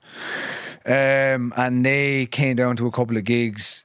There was a couple of other labels, but they were the ones who won me over in the end, mainly because of Semtex, and I appreciated his kind of balance between hip hop and like the soul world and shit like that. And yeah, so then signed. I think it was just before I turned 20 or just before I turned 21, something like that. I was in that age bracket. And then Lonely and the Brave comes not long after that. Yeah, and then so it wasn't long after that. We put out a song called Look What I've Done, which was another single. We put out a mixtape, Traveling Man mixtape. And then I had like, who did I have on that? It was like, I think Chip was on that, Wretch was on that. Then we put out Jungle with Pro Green came out. Yeah. That was a big tune. Jungle came out. That Big tune. That I think that came out just before I got signed, actually. Bill Hackney as well, isn't it? Yeah, That 'cause song? he's from Yeah. Hackney as well. That tune came out and that blew up as well. And then we put out a mixtape and one single, and then built up to do the first single off the first album, which was Let Me Go. Mm. And then that kick-started everything then. That's when your career proper kicks out. That's when Financially, everything- probably where you start going. Yeah, Jesus. yeah. It was probably the biggest notice was probably Jungle. When Jungle connected first, that was like sometimes was doing its rounds, and I'd have people coming up to me and a couple of people coming to shows, like a handful of people coming to shows saying like, I saw you on Channel U and da da da da. But it was when Jungle came out that I remember people going like, I remember hearing it in cars driving by and shit like that. Yeah. I was like, oh shit, this tune's connecting properly, and the Yeah. school kids were coming up to me and shit like that. And then when Let Me Go came out, that was when it really. That was it then. That was it, really. Yeah. That's when it really kind of kicked in. Can you remember the first time hearing one of your songs on the radio or that?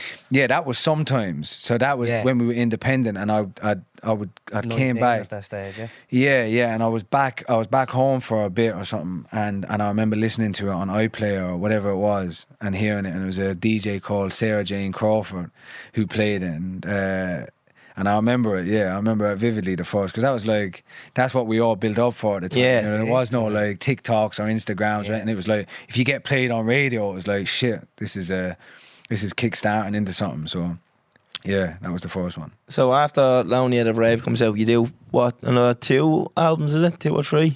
Nah, so Lonely Out of Brave came out in 2012. We ended up touring that quite heavily for, was it 2 years? So we were already touring from when the mixtape came out. We'd started touring pretty heavy. That was in 2011. Then the album came out 2012, and we kind of went straight into 2 years of touring. And I didn't really make much music in that block of time, just because I was on the road all You're the time. busy, yeah. And like it was the first time we were touring Europe, and kind of like, you know, that took up a lot of space of time. And then we put out the second album in end of 2015. So that was still under Universal.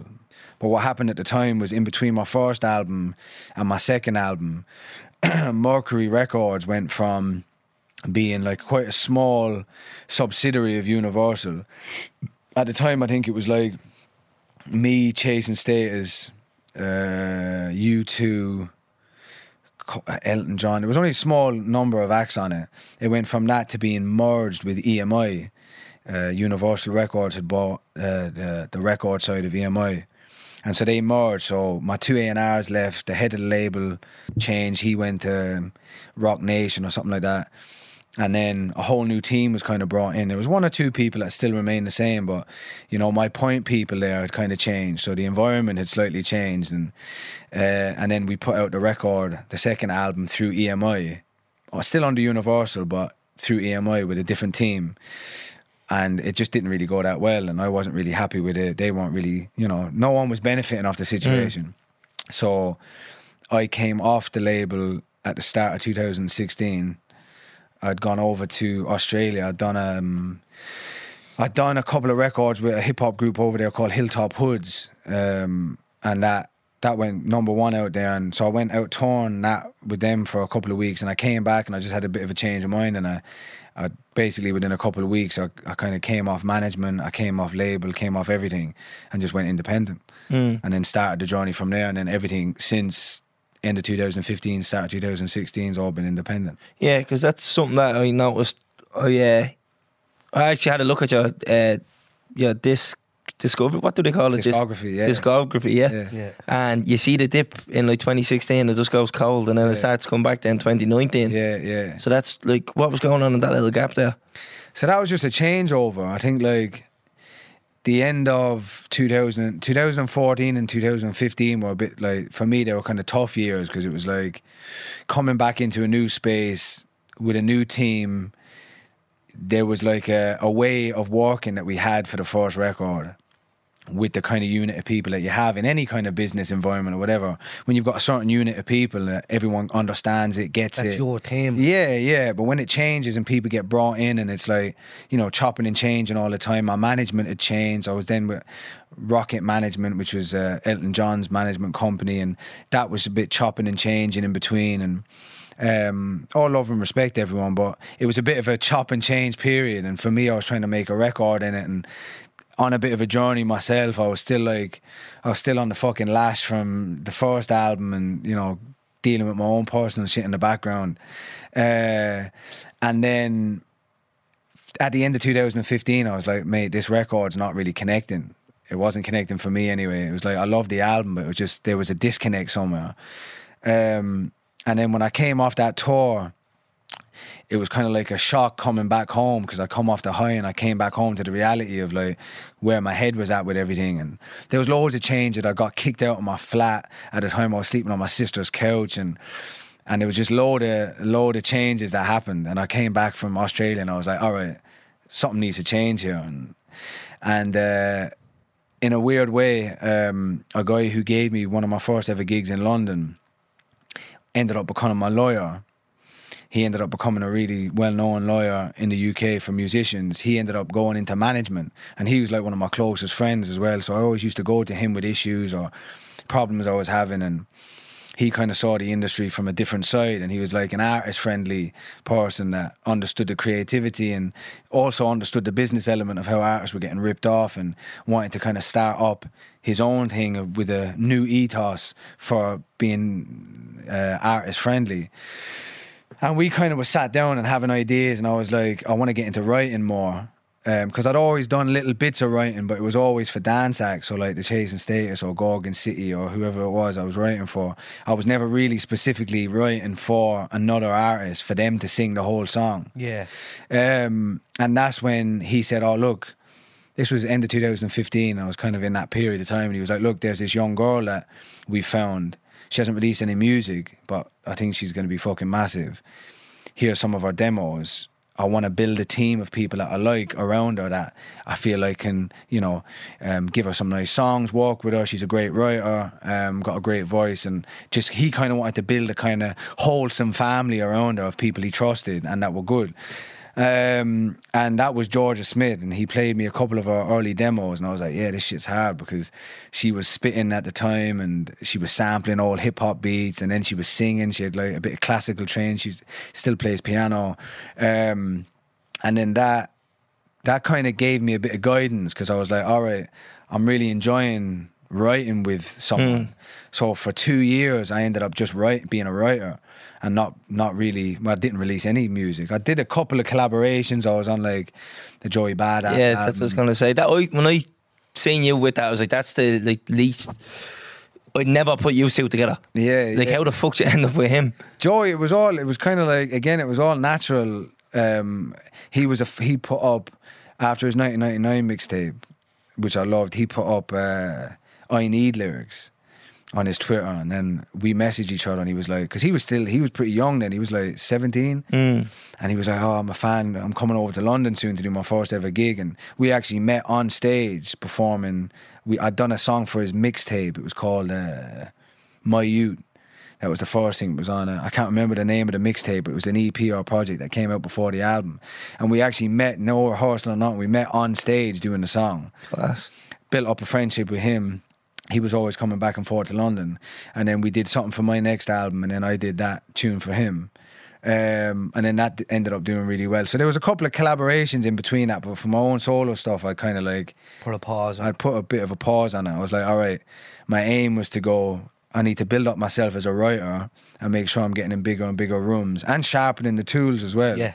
And like, it just took the pressure off me as well, because I also didn't know what the fuck I wanted to make. I was kind of a bit disillusioned with stuff, because I was like, I've put my heart and soul into the second album. There were songs off it that I thought, these are massive tunes. Some of them connected, but not in the way that I felt like they were after the success of the first. So I kind of went into a bit of a isolated place with my own music. And you know, there was a period where I wasn't even singing I didn't even want to hear my voice for a period. I kind of like had a love-hate relationship with my own music. But then I refound that through writing for other people. And then in that process, I was in like pop sessions in the day. Just kind of, at the time, I was throwing myself into everything, every extreme, like credible shit to extreme pop shit, and just like going, fuck it, let me just try my arm at anything here.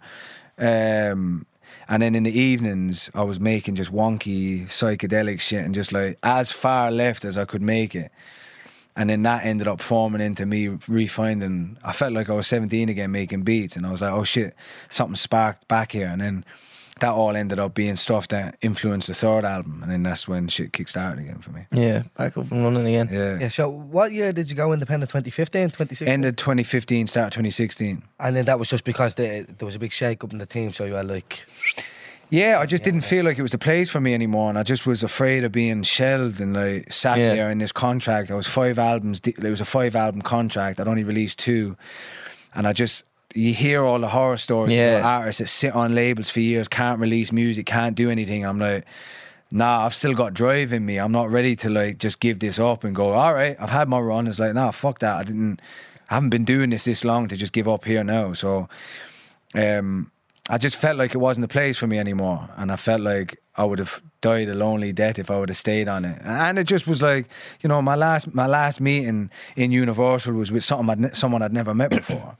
So it's like, all right, I'm having my end of contract meeting or whatever with someone that I've never even met before. Stranger, yeah. Head of A&R. It's like, that says exactly what, you know, the reason why this isn't working out for either of us. And no shame to anyone. It's all business. It is what it is. But for me, I had to make that decision of like, I needed a bit of a change up, you know. Do you ever think about doing a collab or like a house project with a DJ or something like that? Because a few of your tunes, the way our vocals are, they've been remixed, and the remixes just work perfect. Yeah. Do you ever think about doing that? Because I heard Jake Bug before was saying that his music, he done a thing with Camel Fat. Yeah, I remember, and it blew up, yeah. Yeah, and it blew up, but he said his back catalogue blew up more then because it reintroduced people back to his music that either some people missed it when it came out or may have been too young. Yeah. But like, it works perfect. And you know what it is? It's like, we always used to do this thing where every single we'd put out like 4 or 5 remixes. So we'd do like a drum and bass, a house remix, a fucking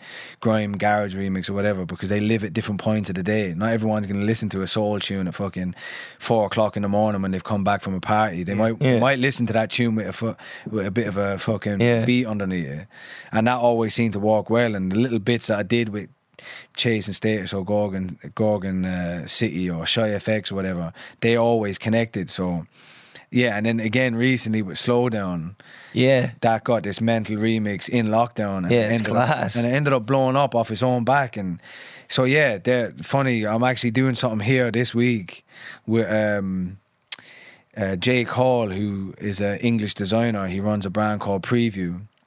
And we did a little collaboration early on in the year where he brought me in and kind of like basically taught me how to like self-design, and we designed 2 suits that we ended up selling for charity, Pieta House in Ireland, and I think it's Calm mental health charity in Ireland. But we're getting into a project because he was always a fan of my shit but always wanted to hear me on more house shit or dance stuff, and he's like, nah, we need to, you know, I'll be sat around him, he's like, nah, we'd be playing house tunes, I'll be singing on them or whatever, and he's like, we need to do a project. So yeah, there's something in the pipelines coming, something interesting between fashion and music, and we're going to be releasing like a new project with that in the forefront of it. Is this something you're not allowed to say anymore, is it? Nah, we're not. I can say what I want, but calling it, but sorry, that sounded real secret. No. Yeah, I was like, what's going on here? He's not independent. Undisclosed time, faceless. We're calling it a project. It's called Yours. With the idea of having it, you know, a family-run thing. We've got a producer who ended up he was the guy I was telling you about, that his mom's from Wexford, basically had the opposite upbringing to me, back and forth to Ireland at summers and Christmases. And we've been working together for years, and he's producing it. He's a wicked producer. And we've just kind of come together collectively with the idea of, I was like, look, you've brought me into your factories and shown me how to design pants and like what I like about it, and given me the language of fashion or whatever, right? I was like, you love dance music, yeah? He's introducing me to all this like mad house shit that I'd never really been into or never really been listening to. I was like, just come to the studio and try some shit, because we're all musicians in one sense. That's my belief anyway, yeah? Like, we've all got some kind of musical talent in us, whether it's us being spoken word artists, or you like a certain rhythm, or you can direct, you might sit me down here and play a playlist and that'll inspire me. That's musical. That's an old school producer. So we started bringing him into sessions and got him like doing little like Cockney phrases over stuff like that, and it's like, oh, there's a tune, this is how you can make a tune, same way you taught me how to make a pair of pants. It's like, it's as easy as that. It's the language of music, innit? So that's what we're building. We're trying to build a little, bring back that kind of like Moloko era of like, you know, dance, funk, house, all mixed together, and just feel good stuff, you know. And you were telling us you have a hard drive full of rap songs unreleased. Yeah, I've got I've got not just rap songs, I've got a folk album, got a couple of dance records, got like, loads, but rap songs, I've got untold amounts of them that I've never put out. And what's the plan for A them? little trick for them, no? Yeah. I do have a little trick. Trying to set you up here, Maverick. Come on, will I do you? have a little trick for them. So with one of the t-shirts that we're releasing for the tour, for the 10-year anniversary, we're going to do a little thing that with every purchase of the t-shirt, you get a little code and you get a free download to just a free project. It's random, it's fucking sketches, but I just wanted people, it's sketches, but I wanted people to bring into the world of like, nah, do you know what?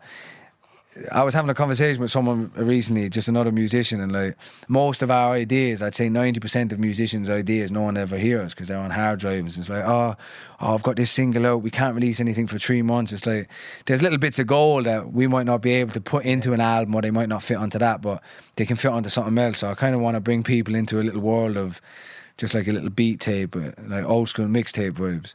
I think it's an unbelievable idea. Yeah, I think it's Because deadly. you've never heard of something like Nah. that, you know, that type of way. Nah. And then, like, do these songs date back far? Some of them do. Yeah, some of them like Probably from your early Yeah, days. because when I moved over at 17, I brought over all my old lyric books as well. So I had everything, and then some of them I re-recorded. Some of them are sketches from like 5-6 years ago. Some of them are recent sketches.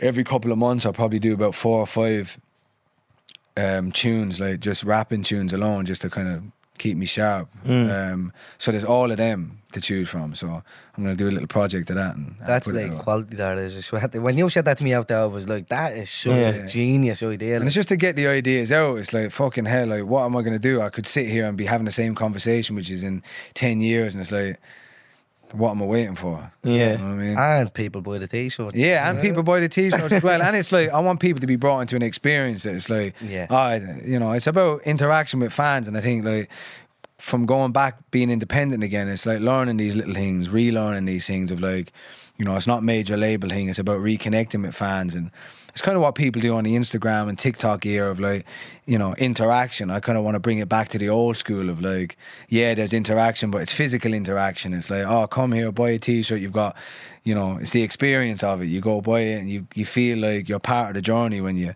download a project, and it's just like, you're basically getting brought into my living room, sat Yeah. around the beats that I make.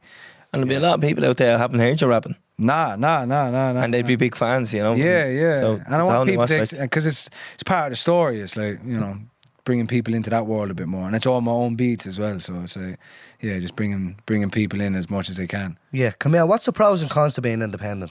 Because, like, obviously, when you're signed to a label and a major label, it's literally the click of a button and boom, you're out there. And Yeah. let's say famous, or they can fucking throw you out there at the click of a button. Yeah. And then being independent, obviously, there's a lot of shit you have to do yourself. You're your own boss, basically.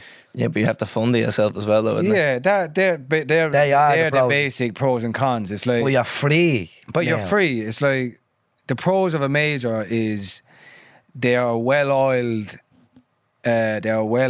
business that knows when to push the buttons, has already built up relationships within radio and TV and whatever marketing, that they know how to push the red button. And there is, you know, when that red button's pushed, it can expand things. Obviously, the cons to it are that it's not your team, in essence, if that makes sense. It's like, say, for example, what I said about I had my set team of There was people a around switch me. up there. There's a switch up, and then next minute, for no control of your own, you don't have them point people. So rather than, you know, getting used to having someone that can go and fight your battles in there, that believes and understands in your music, to then someone who doesn't get it and has just been handed your work, like, oh, you're the new this to him. that water sinks down, you know, and it's already, as a creative, depending on how headstrong you are, to bring your ideas into a major record label also then has to get passed through people that either like it or don't like it, or has to sign off, because they have to sign off the checks in the end of the day. So if it's a 25 grand budget video and you have an idea for it, they might say, well, we don't agree with that idea, so we're not signing it off. So then Does it get kind of get? it can, yeah. that's I've had moments of it like where certain ideas didn't go down well or they didn't understand it, and you know, everyone comes in, you know, no shame to anyone, everyone comes in on their own business angle of Yeah. it. But then it's difficult as a creative sometimes because you lack the freedom, because you don't necessarily own your creations. Yeah, I think that's madness as well. Like, you know, like some people can't even sing their own songs in the end because they don't own it. Yeah, it's like we were having a discussion outside. We were saying about like Krypton Conan, who most people know of, like, you know, has had massive success. They came out with something recently, and it's, you know, it's on top of loads of other conversations. I think like Taylor Swift started it by doing the re-records and Taylor's versions of all her own albums because she couldn't buy back her own recordings, so she re-recorded everything. And Krypton Conan, Krept came out recently, and, you know, was saying he hadn't been paid royalties in 9 years.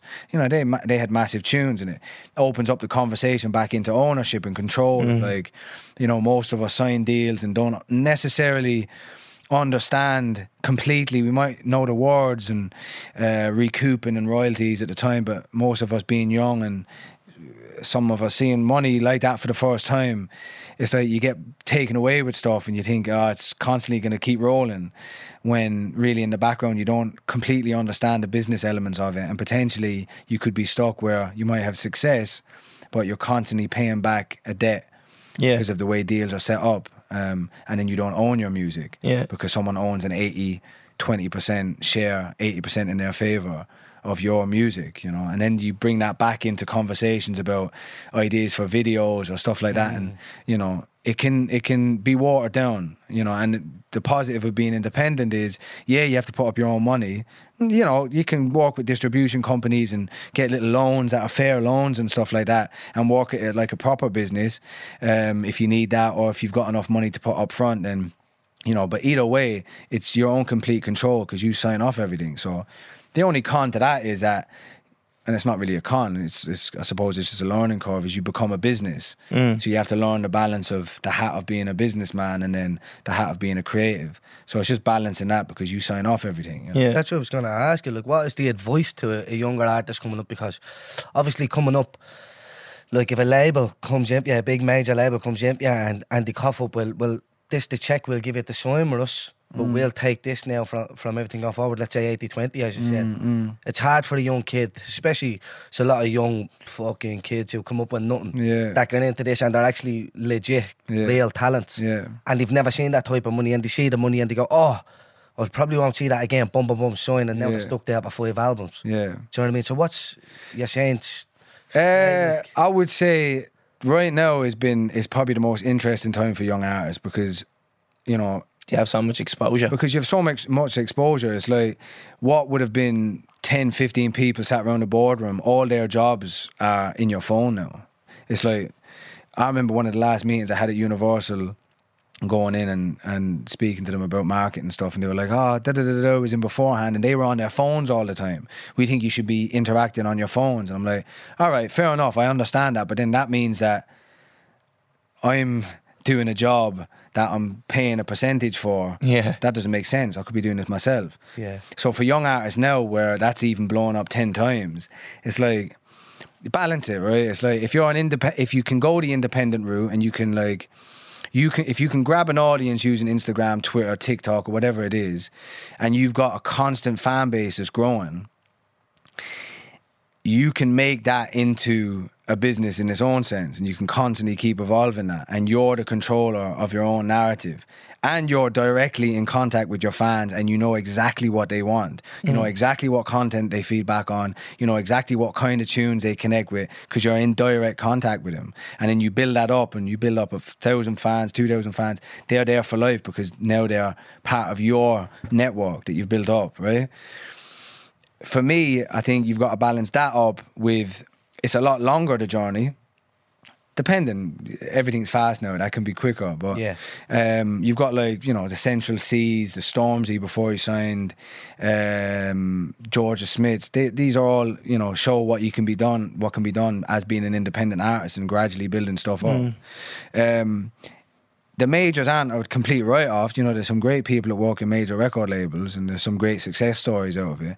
But I think knowing that you've got the power of this now, which we didn't have 10, 15 years ago, that the stories or the roots for being independent 10, 15 years ago, for me anyway, didn't really exist. Non-existent, yeah. It wasn't like, you can build up your own fan, but you could do it a bit, but it wasn't like, there wasn't enough knowledge for me back then, or for most artists, to go, all right, that's an actual, that's a feasible place to go into. So the artist is more power now. More power. So it's like, really, we shouldn't be signing 80-20 deals. If you come in 50-50 and, there's not as big of a check up front, if someone's offering you £1 million, think about what money they're calculating they can make off you in the back. Yeah, definitely. So if you're worth that, then you've got bargaining, more bargaining tools to come into these conversations, and it shouldn't be as imbalanced. And we should also know that if the independent route's here and you put up this money to get this bag, then know what you're getting into in majors. Know that if you're spending 25 grand on a video, you have to pay that back. Nothing's free. You could put up a quarter of that of your own money and you make back money quicker if you do it independent. But that's not to say that deals can't be struck with majors, but it's just, I think young artists have a lot more bargaining tools right now. Yeah. And should go into No, it. I definitely hear what you're saying, but there's, like, with a lot of them major youngsters, they don't really give a fuck about you on a personal level. So No, there's a 'cause lot of it's a bit- sharks there, you know what I mean? It's a business. Yeah. Do you know that type of way? So that's why. Yeah, and it's a business, and it's like, I think a lot of young artists get fucked over because we come in a bit wet behind the ears, where because we're creatives, most of us weren't necessarily business minded, because that's the way our brains work. We're throwing paint at the wall or just singing tunes in a room all day. We're not really necessarily thinking about the financial background to anything. Yeah. So yeah, I think if you're going to go into them situations, know your business and know your power that you're bringing into this, and know your options as well. It's like, people will shark you in this, and they will see that because they see how naive young artists can be. Yeah. So It's that Macklemore song, Jimmy Iovine. Did you ever hear that? Yeah. nah. About signing the label. He gets Okay. offered a record label and It's a little tune, yeah.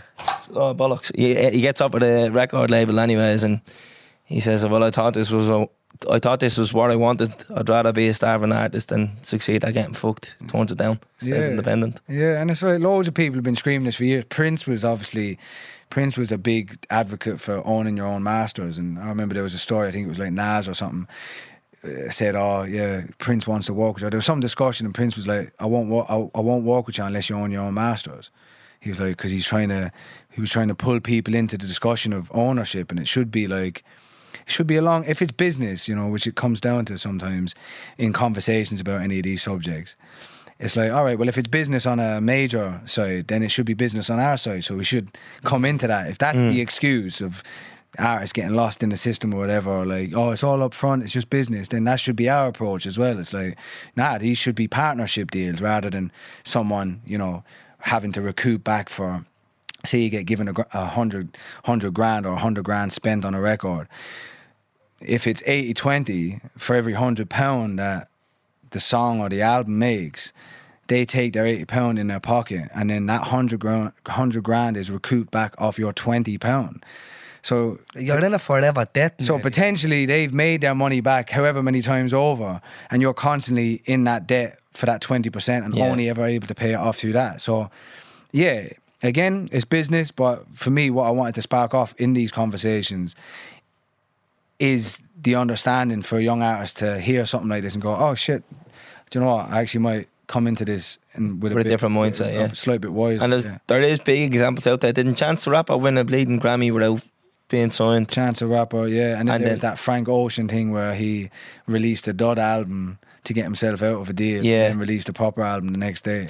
Yeah, and then Legend. That's big brain. That. I know we brought him up a couple of weeks ago and he's in the news for the wrong reasons. But Kanye West is always going on about this. Yeah, He's always yeah. putting up pictures of his contracts and saying, look what I'm signed into. Like, Yeah, there's a lot more conversations getting brought up recently, and I think it is just like people realising that, as the world has become more you know, centered around what the control of yourself. Like the phone and the internet has changed the game for like businesses or podcasts or musicians of like. Well, everything is transparent now. It is, yeah. You know? 'Cause Even could when be- you see conversations happening on the telly, and then you go onto Twitter, you get what happened in the background. Yeah, You're right. like, well, this is what happened backstage, and you're like, oh, all right. So you get another layer to the story then. And it's the full spectrum. And if you can get into that and analyze it and use that for marketing or how to connect with people through your music or whatever you're selling to people, then it's like, that's quite a lot of gravity to be able to do that and pull your people in that, you know? Yeah. So, just going back a little bit, because I know Yeah. we're a bit into the podcast now. We don't want to keep your hair off late. Oh, no, I can fucking talk all day. Like, that coffee's just like, Do you want any water, Aaron? no, No. I'm all right for a minute, yeah. You were saying obviously you took a couple of years off because you were writing for Georgia Smith. Yeah. Basically for Georgia Smith. Yeah. How good is Georgia Smith?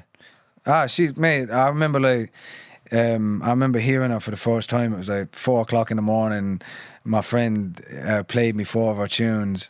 Had just come back after a night out, and he was like, "Yeah, what do you think of her?" And like, it sounds cliche, but man, I was blown away straight away because it was like she was making her own beats. She was singing beautifully. She was spitting at the time, and like she was speaking about love, like, and politics and society. And she was only 15, and I was like, "Oh, the approach and the perspective you've got on this is quite mature and fascinating." So I was like, "Yeah," and she's brilliant, man. And it's just been, do you know what? I'll have a little glass of water as well, please. Yeah, no, whatever. And it's been the first career apart from my own that I've kind of seen from. So obviously you'd have a really close relationship. Ah, bro, that's with my little sister. Yeah. That's my little sister to death, man. Like, yeah, it's just the first artist and journey that I've been around apart from my own that I've literally seen from no one knowing her. That's her. that. What is it that you're at to? Like you were just writing songs for her. Just writing songs, man. Like, and then we release under the same kind of label name, Fam. Right. Which is something our manager Zubin set up.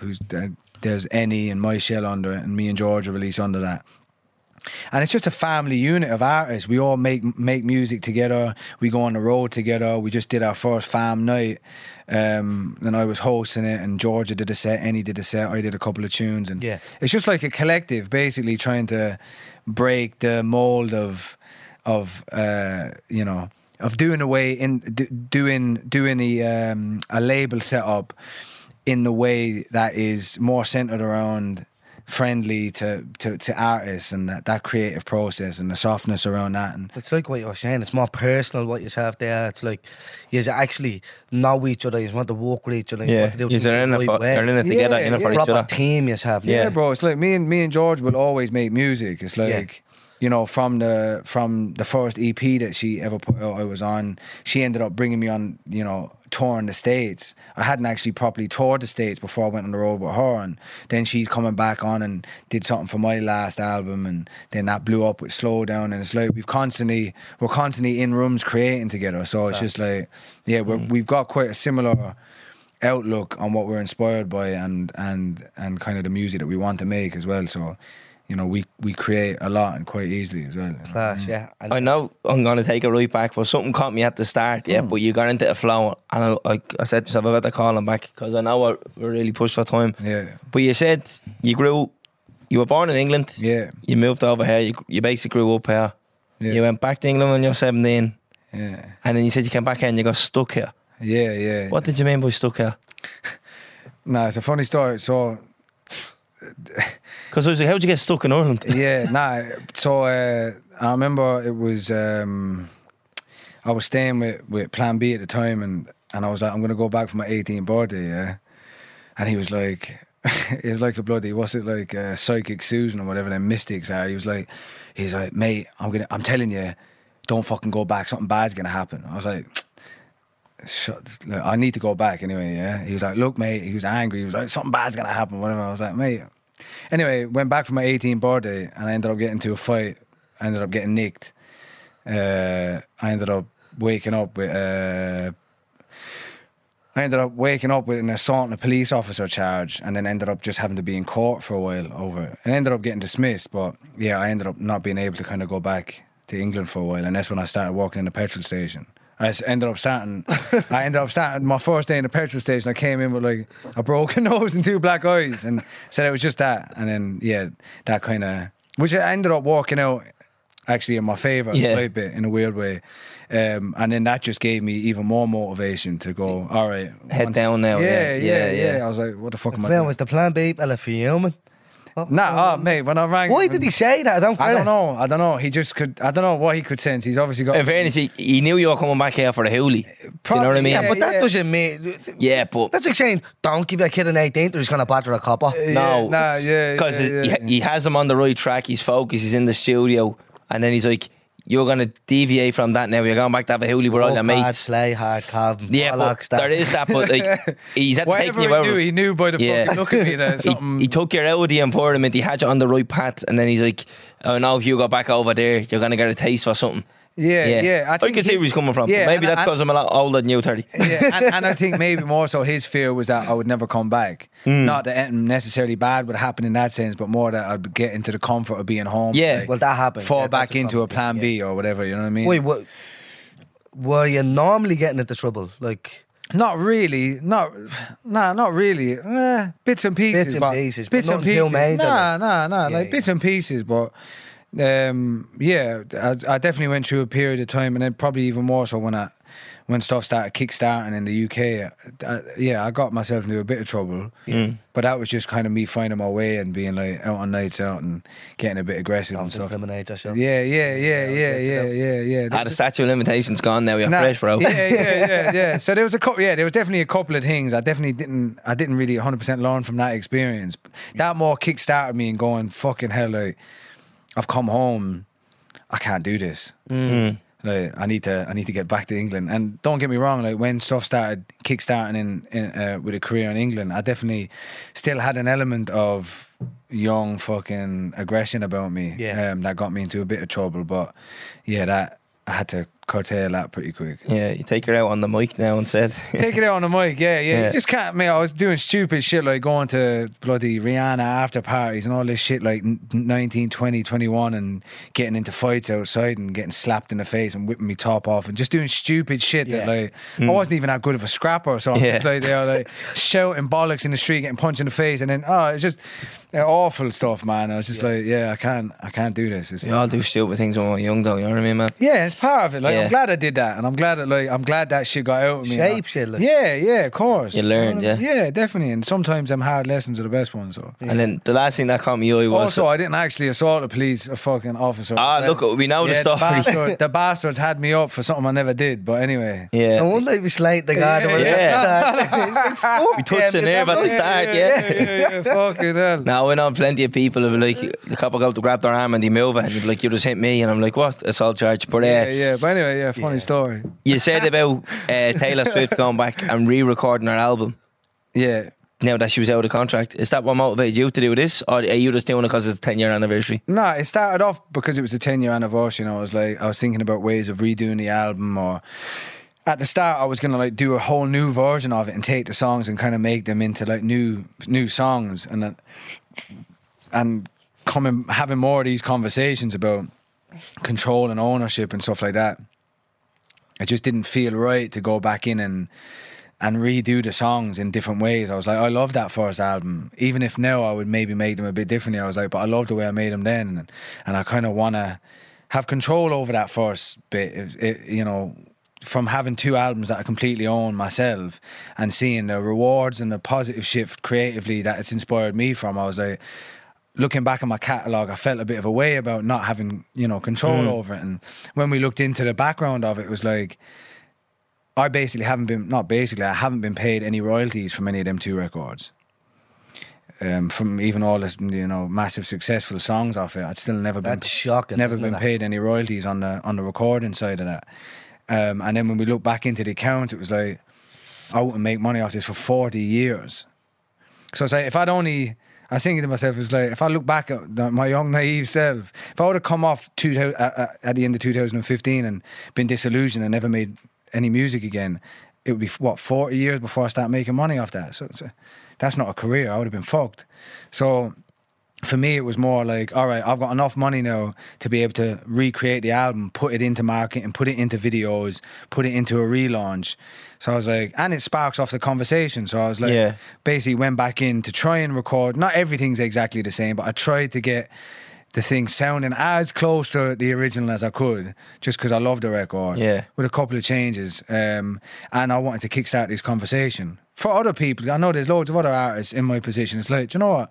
If you love your songs like that and you maybe think that they can have a life of their own, or if it's even worth having a life of their own, give it a go. You know what I mean? So that's kind of where I'm at with that. So the 30th of November. 30th of November, Lonely Had a Brave 2022 version is coming out, yeah. And are you going to hit the road for this one? We are hitting the road, yeah. We're doing the Olympia on the 6th of December. I think it's the 6th. We're doing Birmingham, O2, Olympia, Manchester, Albert Hall, and then 2 nights in Coco in London. Class. Yeah. Unreal. Yeah. Yeah, So- buzzing for that, yeah, it's going to be beautiful. It's like, Yeah.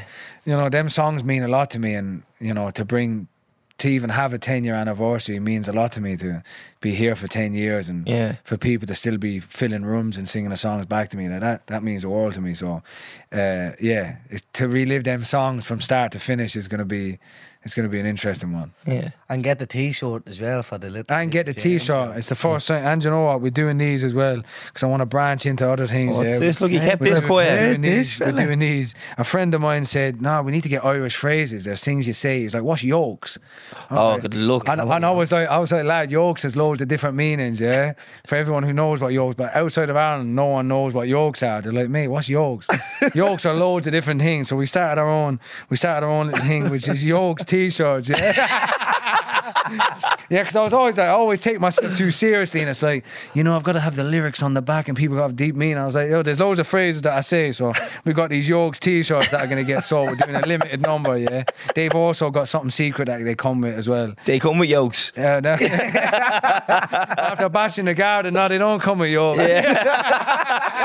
Buying a T-shirt with a blue ghost on the back of it. Everyone at my shows can be like, just speed the tunes up, will you? Get them house tunes on there, I bro. love this version, but can you get a house version on?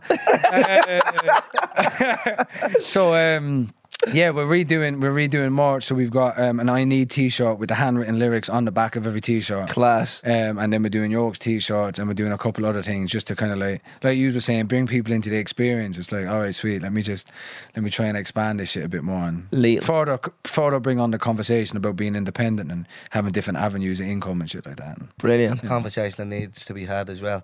Have you got anything else you need to plug?